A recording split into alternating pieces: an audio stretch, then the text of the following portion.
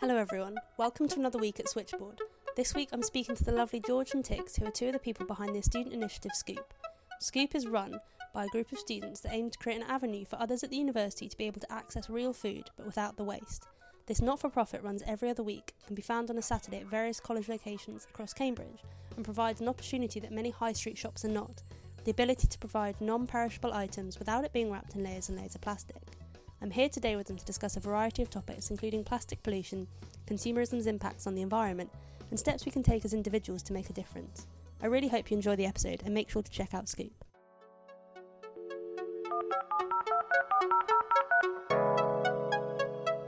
Press 0 to speak to the operator.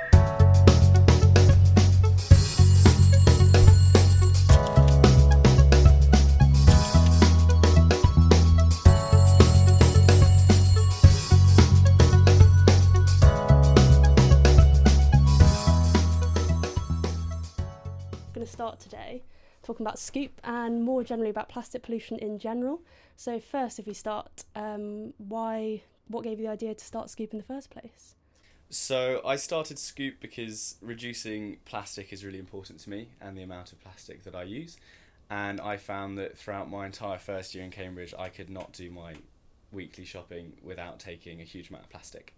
And as someone who tries in every part of my life to reduce that, I found it really frustrating not to have any options around me to just buy simple things like pasta, which I eat a lot of, without taking lots of plastic, a lot of the time that can't be recycled. So we started Scoop so that you can bring your Tupperwares, containers, things you used before, and then without using more plastic, just get the food that you need. Cool. And what kind of food is available at Scoop? So we do all dry foods, non-perishable foods, so basic things like pasta, rice, beans, chickpeas, lentils, couscous, things like that. And then we've got dates and some olive oil and banana chips, which people quite enjoy. Oh, perfect. And how often does it happen? So Scoop takes place every 2 weeks. We pop up in a different college. So we've been in Pembroke for the first couple of weeks, and then we're going to be moving around the colleges, always on a Saturday between 11 and 4, staffed by volunteers, and just in a different place to see if we can get some different people to come. So some would say that what you're doing is quite new, quite novel. Would you agree with them, or would you say that actually what's happening is more maybe a process of unlearning the habits we've got into and that the supermarkets are forcing us into by you have to buy your apples in packets of 6 with a packet around them and then throw that away? Would you say this is something new that has never been done before, or would you say actually we're just going back in time and taking us back to a place where we're not just chucking plastic away? Mm-hmm. I think in Cambridge and in British society in general, it seems quite novel to have a zero waste shop, which is obviously not our idea. There are others in the country. And it seems quite novel, it seems quite progressive to come and bring your Tupperware, and it's exciting to shop in that way.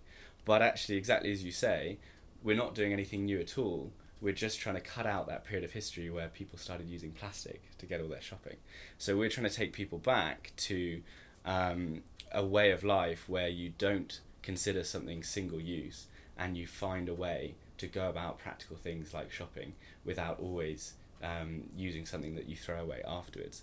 I think a big problem nowadays is that that's made very hard for people, and supermarkets do package a lot of their foods that don't need to be packaged, and they do so a lot of the time so that their products look fresher and completely untouched, and that's how they're driving that consumerism. But I think that the only way to change that system and to force supermarkets to start progressing or regressing as well is to make this idea of minimal waste or zero waste living much more at the forefront of everyone's minds, so that actually it's not a big step for supermarkets to take, but rather they are keeping up with where we, the consumers, are trying to drive them to go. So talking about kind of plastic in supermarkets, what would you say to those who say, well, more recyclable plastics being introduced in the system and that's actually quite a good thing and we can actually recycle that, so why should we necessarily be reducing that level of plastic and get rid of it completely when we've actually taken steps to improve that more recently? I think for me, obviously, recycling materials and researching, trying to synthesize different materials that we can more easily recycle is really important. But I also think that to answer the question of we need to reduce plastic with we can recycle it is to dodge the topic almost entirely, in the sense that we can create different ways to sustain this lifestyle of single use, or we can address the lifestyle of single use itself and not have to even recycle things at all. So nowadays a lot of the plastic we use is recyclable, and only a small proportion of that does actually get recycled, and that's a problem in itself. But a lot of the plastic that we use isn't recyclable. And in a society and a way of living where plastic as single use is acceptable, it's quite hard to make that distinction and only use things that are recyclable and ensure they're recycled. And you naturally end up, and I do as well, use things that aren't recyclable. So I think the only way to address that system entirely is to change our mindset and change our habit completely, so that we don't try and adapt our single-use consumerism, but we change it completely so that we don't need to take these forms of packaging at all. Yeah, I do want to add as well that a lot of recyclable plastics take a lot of energy to recycle. So to melt down and reform into a new shape takes a lot of, obviously you need heat, so that's going to consume some sort of energy, and it's unlikely that that recycling process is done using sustainable energy. So recycling is better, but it's not the solution. Cool. So you mentioned there about consumerism as well, and do you see consumerism as being an inherently negative thing, especially in the fact that you could argue the way that trends are going, whether it not be just in food but also in fashion as well, to do with it contributes so much to kind of the climate crisis we face, plastic getting in the seas, but I think one of the hardest things is it's easy to ignore the problem when you're in the UK and you don't see the plastic in the UK, but it's just going elsewhere and going abroad, and it's a big problem there. Is that something that we can tackle as individuals, or do you think it's something that needs to be more top-down from, say, in a policy perspective, or both as well? I think there are a couple of really important things there. The question at the end about if we can tackle that individually or if it needs to be a top-down approach is a really important one. And I think obviously to solve some of the big issues that we're working with, that will need governmental change, policy change, and that will have to be top-down. But I also don't think that the government will take progressive steps by itself unless it can start to see these small grassroots changes in our individual habits coming through.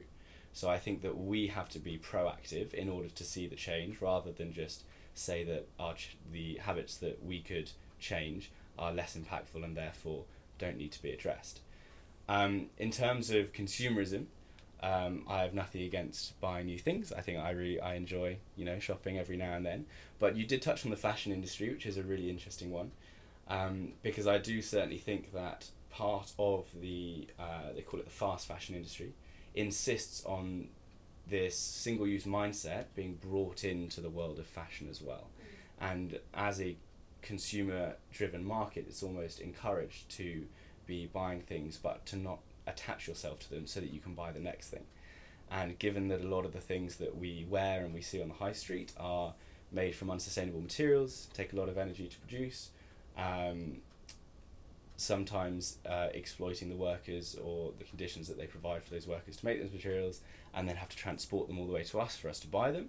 I think that there are lots of problems there that we could personally address by trying to be more considerate and thinking about what we're buying and whether we need to buy it, and whether we buy things or don't buy things on some of those principles that I mentioned.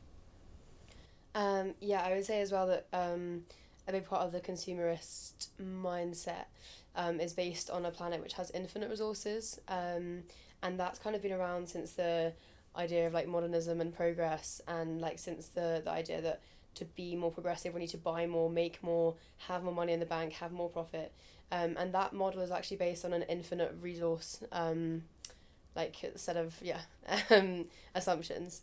And that's just not something that we do have, and we've got one finite planet, and so actually consumerism is kind of a problem, and not to consume, but to consume things that are new, that you might buy that dress for Halloween that you wear once. It's just like pretty unacceptable given the state of the planet. And I think the good obviously with food, for example, I'm not saying we should all starve ourselves, but there are so many ways that we can make consuming food completely sustainable. Like, we've all fed ourselves for a long time on this planet, and it is possible. It's just that we have to do it without using plastics, also that thinking that you always should get what you want. For example, if you want strawberries in winter, you just shouldn't get strawberries in winter because strawberries are not seasonal in winter.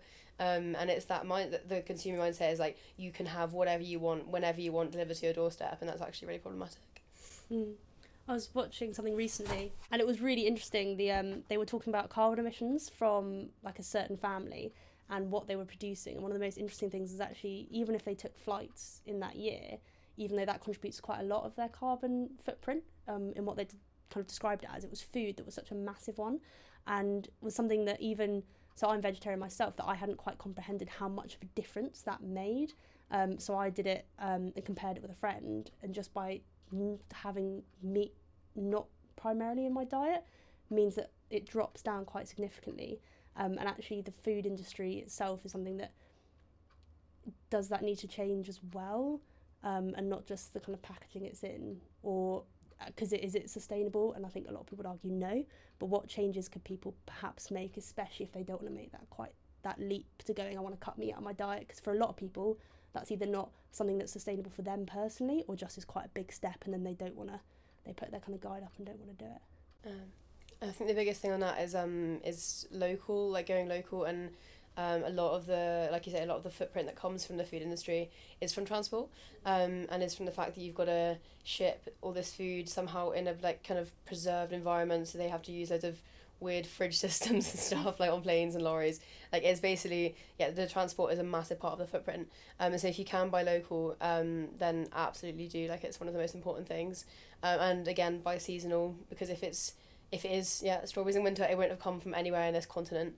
So it's about buying local, just buying appropriate stuff, and you don't have to deprive yourself. Like you can have an amazing diet whilst also being more sustainable. I completely agree with that. I think it's really important to understand that by buying locally or buying within season isn't actually that drastic, and you're not limiting yourself.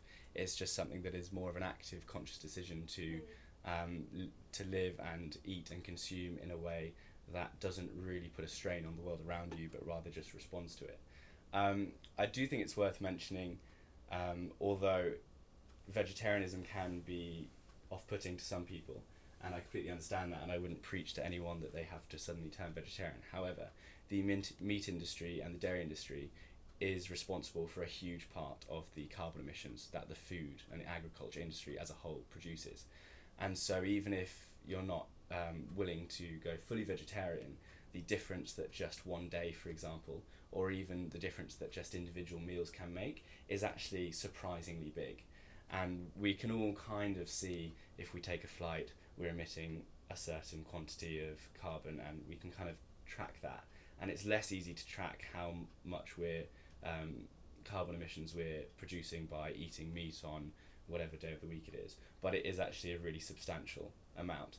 And so I would encourage people, if they are worried about their carbon footprint and trying to think of a really easy way to reduce that, it's maybe just one, maybe it's 2 days, maybe it's a weekend, whatever it is, just to not eat meat, and you'll find that actually really cuts your carbon emissions by quite a lot. And also, it depends what kind of meat you get. So for example, if you have chicken every day, that's actually better than having beef 3 times a week. So red meat is really the big problem for a lot of reasons. But if you have, for example, I don't know, your neighbour has chickens, and every now and then you have one of their chickens, that's completely fine. That's sustainable living. The issue is the way we've been taught. We can just go to a supermarket and pick, 3 steaks packaged in plastic off the shelf. We don't know where they're from. We don't know how they were treated, or how that industry has affected our planet. So talking about the food industry and where food comes from, so with Scoop, where do you guys get your food every other week from? So we basically do a massive bulk buy. The whole idea is that while we obviously advertise as zero waste, we do have a tiny bit of waste. We're just trying to get as much food as we can in bulk, so then everyone else can do their shop zero waste. So we do order from a wholesale supplier which tries to provide organic food at a very minimal waste kind of amount. Cool.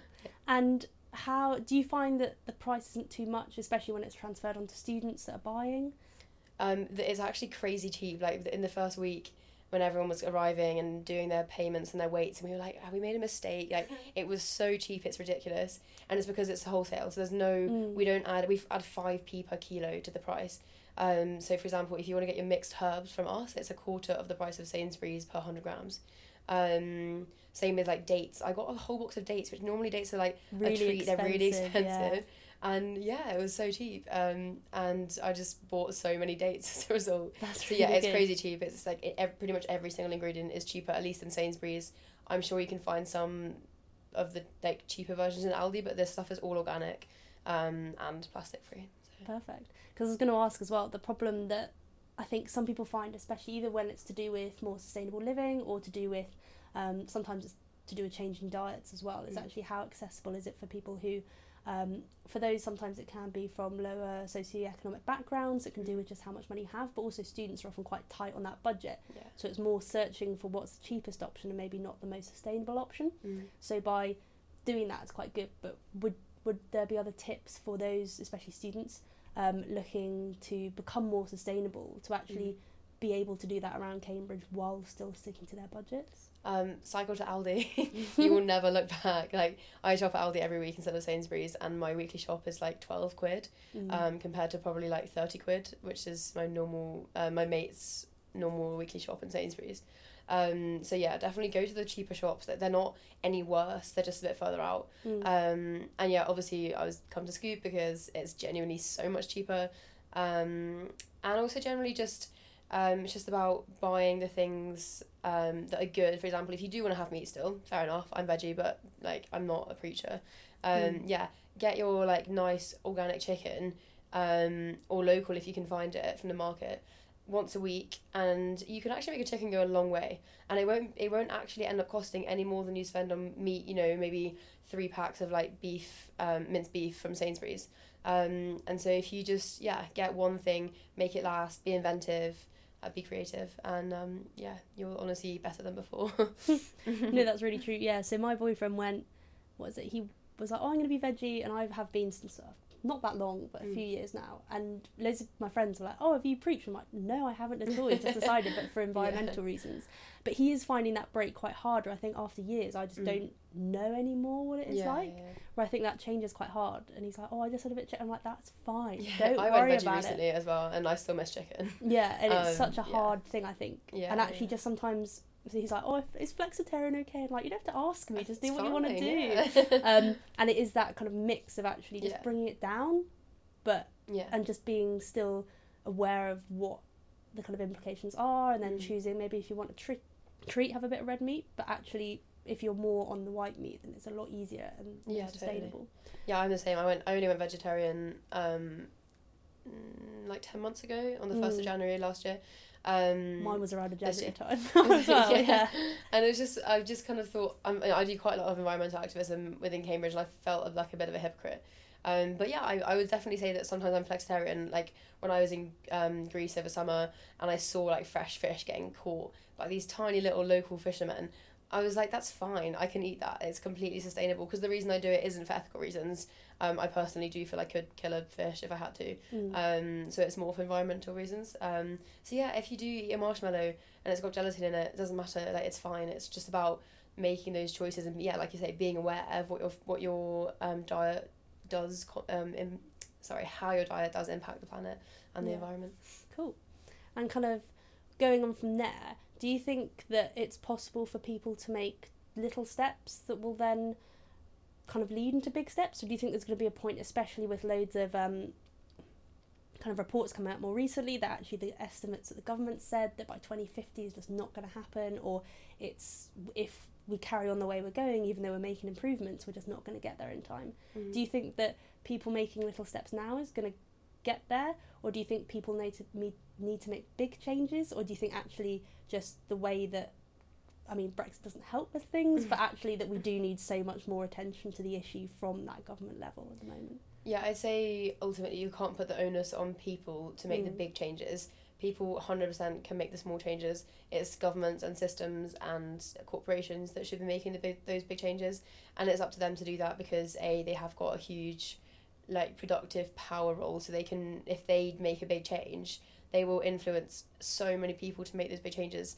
It's like the example of Cambridge and divestment. If the Cambridge University does divest, it's got a huge social status and it will impact other universities, other corporations to withdraw investments from fossil fuels. It's that same idea of like you want to have top down stuff and bottom up, like activism or change. It can't all happen in one area. For example, if we all went vegetarian in the UK, it's not going to make the difference that we need to get the global warming limited to 1.5 degrees by 2030, which is the kind of limit set in the IPCC report, unless we want kind of disastrous stuff to happen if we go above 1.5 degrees. No, I think it was really interesting as well, the reports about that the UK has loads of offshore wind farms that's actually able to sustain the electricity, but even that is just not enough, because when you take it in that global perspective, Britain is quite small. And also you have to look at the historical impacts of Britain. I think that's really important. A lot of people are saying, oh, you know, if the whole of China went vegetarian, maybe then the world would be okay. It's like, well, who knows? But ultimately the onus isn't on China to do to make the big steps, to make the big moves. It's on the countries from mostly from the West, so Europe and the USA, who've got historically massive carbon footprints. And so you can't just look at now and say, oh, India and China with their massive industrializations are impacting the planet the most. It's like, well, they're not actually. The USA still is the highest, but you have to look at the history and you have to look at the implications of, like, for example, colonialism, and all the various ways that the carbon debt of the US and the UK is a lot higher. No, great, cool. And if students, say, talked a bit about stuff going on in Cambridge with divestment, if students are interested in getting involved, but say, especially for, say, freshers who've just arrived, they don't quite know where to get involved, say it's coming to Scoop at the weekends, but if they want to make big changes, what are avenues that they can go down? There's so much activism in Cambridge. Like, I turned up being kind of interested in stuff, but no idea what I would get into. I say zero carbon is really accessible because the whole idea of it is that it's kind of like holocratically led, so there's supposed to be like horizontal leadership, and so when you do turn up at first, it's almost quite scary because you have equal as much of a role in the group as people that have been there for 3 years, but also obviously they have the knowledge and they do share it. There's like buddy systems where you can get paired up with someone that's more experienced and learn about it.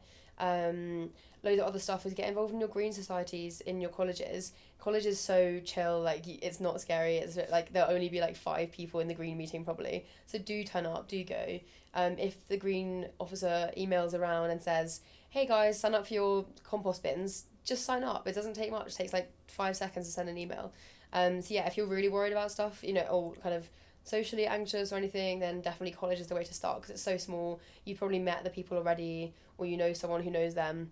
So yeah, and then once you get more confident, definitely have a dip into stuff like zero carbon, into come along to Scoop, because it literally makes no difference to you, as in you're not going to be signing up for any responsibility or have to come to any meetings.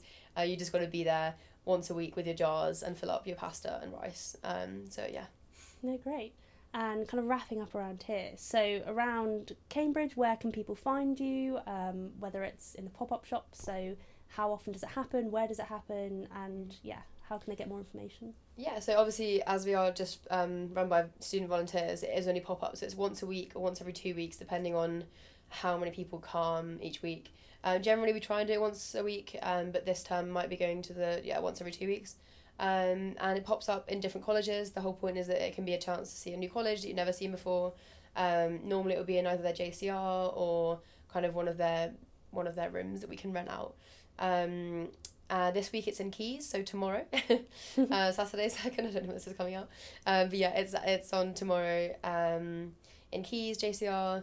The week after, we don't know, it kind of changes, and the big thing about that is you have to keep an eye on the Facebook or the Instagram.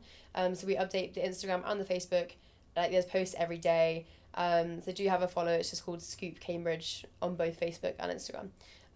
So yeah, have a follow. It will always tell you when it's going to be, what time and where, and also you can then sign up to be a volunteer, which just means that you can volunteer like 1 hour a week of your time to be a shop leader or a floor manager. So yeah, get involved, follow us, and hopefully we'll see you there with some dates and banana chips and pasta. There's so much food. That's all we've got time for, but thank you for joining us on this week's episode on Scoop. Their pop-up shops run every other week on a Saturday at a variety of colleges. Entry is free, the products are zero waste, and anyone can come along and see what's on offer. This episode can be downloaded from whatever platform you get your podcast from. Make sure to subscribe to get updates on our future episodes. This has been Holly McCaskill on Switchboard. Thank you for listening, and tune in for our next episode where we speak to the president of the Mabel's President's Committee. Goodbye.